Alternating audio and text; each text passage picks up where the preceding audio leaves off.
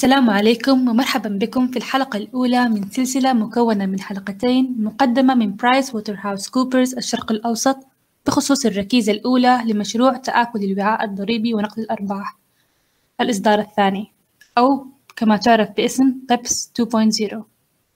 نأمل في هذه الحلقة بأن نقدم بعض الملاحظات عن آثار الركيزة الأولى على المؤسسات في الشرق الأوسط، وسوف تناقش الحلقة الثانية بعض الميزات التقنية والتصميمية للركيزة الأولى. معنا اليوم صفاء قنون الشريكة في برايس ووترهاوس كوبرز الشرق الأوسط والمسؤولة عن قسم تسعير المعاملات، وتقود صفاء الأعمال المتعلقة بتسعير المعاملات في الشرق الأوسط. شكرا صفاء لوجودك معنا. شكرا غيدة، أنا سعيدة بتواجدي معكم اليوم. أولا، هل من الممكن أن تحدثينا قليلا عن مبادرة تآكل الوعاء الضريبي ونقل الأرباح لمنظمة التعاون الاقتصادي والتنمية؟ فقد بدأ مشروع تآكل الوعاء الضريبي ونقل الأرباح والمعروف ببيبس تابع لمنظمة التعاون الاقتصادي والتنمية في فبراير 2013، وكان يهدف المشروع إلى الحد من الاستراتيجيات الضريبية أو التجارية التي تستغل الثغرات في القوانين الضريبية لنقل الأرباح إلى مواقع خالية من الضرائب أو ذات ضرائب منخفضة، والتي تؤدي إلى تآكل الوعاء الضريبي. وتناولت خطط العمل 15 لمشروع تآكل الوعاء الضريبي ونقل الأرباح والتابع لمنظمة التعاون الاقتصادي والتنمية تدابير مختلفة لمعالجة نقل الأرباح والتجنب الضريبي. وبعد مشروع تآكل الوعاء الضريبي ونقل الأرباح الأول، واصل الإطار الشامل لمنظمة التعاون الاقتصادي والتنمية وكذلك مجموعة ال20، والذي يضم كأعضاء معظم دول مجلس التعاون الخليجي في جهوده لمعالجة التحديات الضريبية الناشئة بسبب الرقمنة، والتي يشار إليها باسم تآكل الوعاء الضريبي ونقل الأرباح الثاني أو BEPS 2.0. نظراً إلى أن القواعد الإرشادية لمنظمة التعاون الاقتصادي والتنمية لا تزال قيد الإعداد، وأن العديد من البلدان بحاجة إلى الموافقة بشكل موحد على تغيير هيكلي في نظام الضرائب الدولي، ما مدى احتمالية تطبيق هذه التغييرات في الشرق الأوسط؟ فيحتل التوازن المالي وتنويع الإيرادات مكانة عالية في أولويات الحكومات في الشرق الأوسط، مع تزايد تسليط الضوء على السياسة الضريبية. إن النجاح الملحوظ في منطقة الشرق الأوسط من تحصيل ضرائب القيمة المضافة قد يشجع أيضاً سلطات الضرائب في الشرق الأوسط على النظر في تطبيق مشروع تآكل الوعاء الضريبي ونقل الأرباح الثاني. بالإضافة إلى ذلك، إذا تم التوصل إلى إجماع عالمي بشأن الركيزة الثانية من المشروع، فإن البلدان التي لن تتبنى الركيزة الثانية ستتخلى عن عائدات ضريبية كبيرة. تعرضت دول الشرق الأوسط في السابق لضغوط للرد على المبادرات أو الإجراءات الضريبية العالمية مثل القائمة السوداء للاتحاد الأوروبي. ومن المهم أيضاً ملاحظة أن عمان والمملكة العربية السعودية والإمارات العربية المتحدة وقطر ومصر والأردن وكذلك البحرين هم أعضاء في الإطار الشامل، ومن المتوقع أن يكون هناك ضغط على الدول الأعضاء لتنفيذ التدابير الضريبية العالمية. ولقد لاحظنا بالفعل أن دول الشرق الأوسط والأعضاء في الإطار الشامل التزمت ونفذت تدابير تآكل الوعاء الضريبي ونقل الأرباح الحالية، على سبيل المثال كجزء من المعايير الأربعة الأدنى لمشروع تآكل الوعاء الضريبي ونقل الأرباح. كل ما ذكرناه يجعلنا نعتقد أنه من المرجح أن تستجيب دول الشرق الأوسط بشكل إيجابي لمبادرة تآكل الوعاء الضريبي ونقل الأرباح الثانية والمعروفة باسم BEPS 2.0. في رأيك، ما هي التفاصيل الأكثر إثارة للقلق بما يتعلق بالأعمال في الشرق الأوسط والتي ستنتج بسبب الركيزة الأولى؟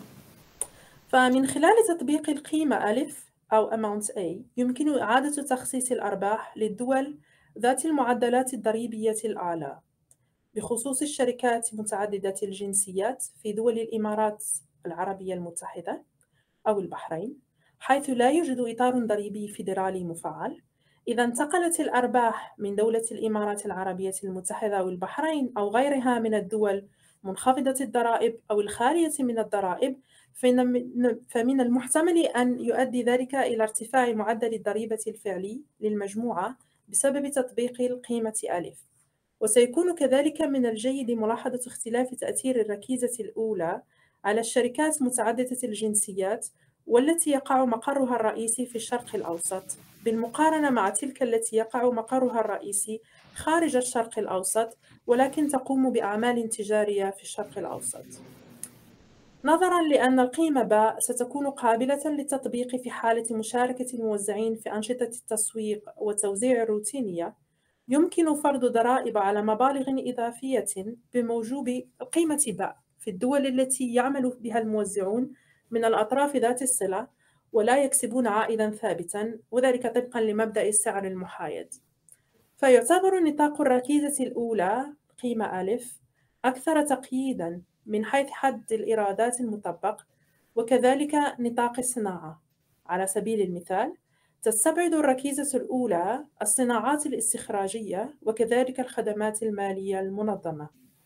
ونتيجة لذلك، حتى إذا كانت الشركات في المنطقة خارج نطاق القيمة ألف، فمن المستحسن إجراء دراسة لتقييم أثر الركيزة الأولى تحت القيمة باء، وذلك لأن الشركة قد تقع ضمن نطاق القيمة باء في حالة مشاركتها في أنشطة التسويق والتوزيع الروتينية.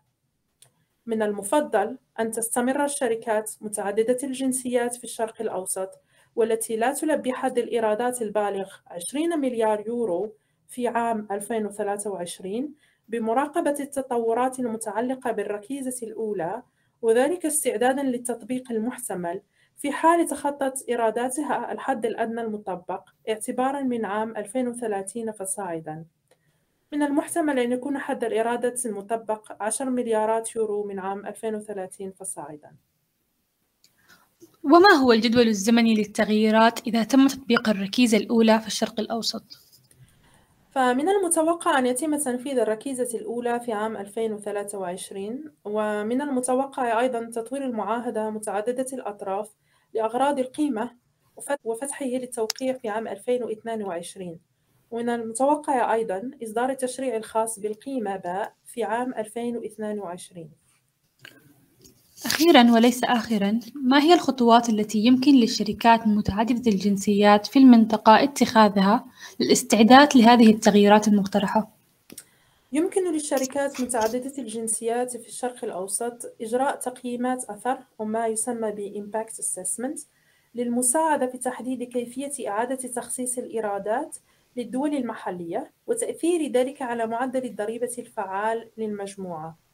سيكون هذا كذلك وقتاً مثالياً لتحديد هيكل التشغيل الأفضل وأي تغييرات في سلسلة القيمة.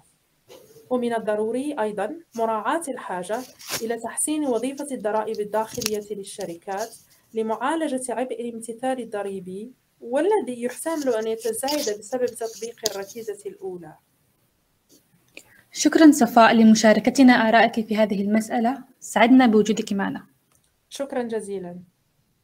يسعد فريق برايس ووترهاوس كوبرز المختص بمشروع BEPS 2.0 بالإجابة عن أي من أسئلتكم المتعلقة بالتطورات والتعقيدات الناتجة بسبب مشروع تآكل الوعاء الضريبي ونقل الأرباح BEPS 2.0.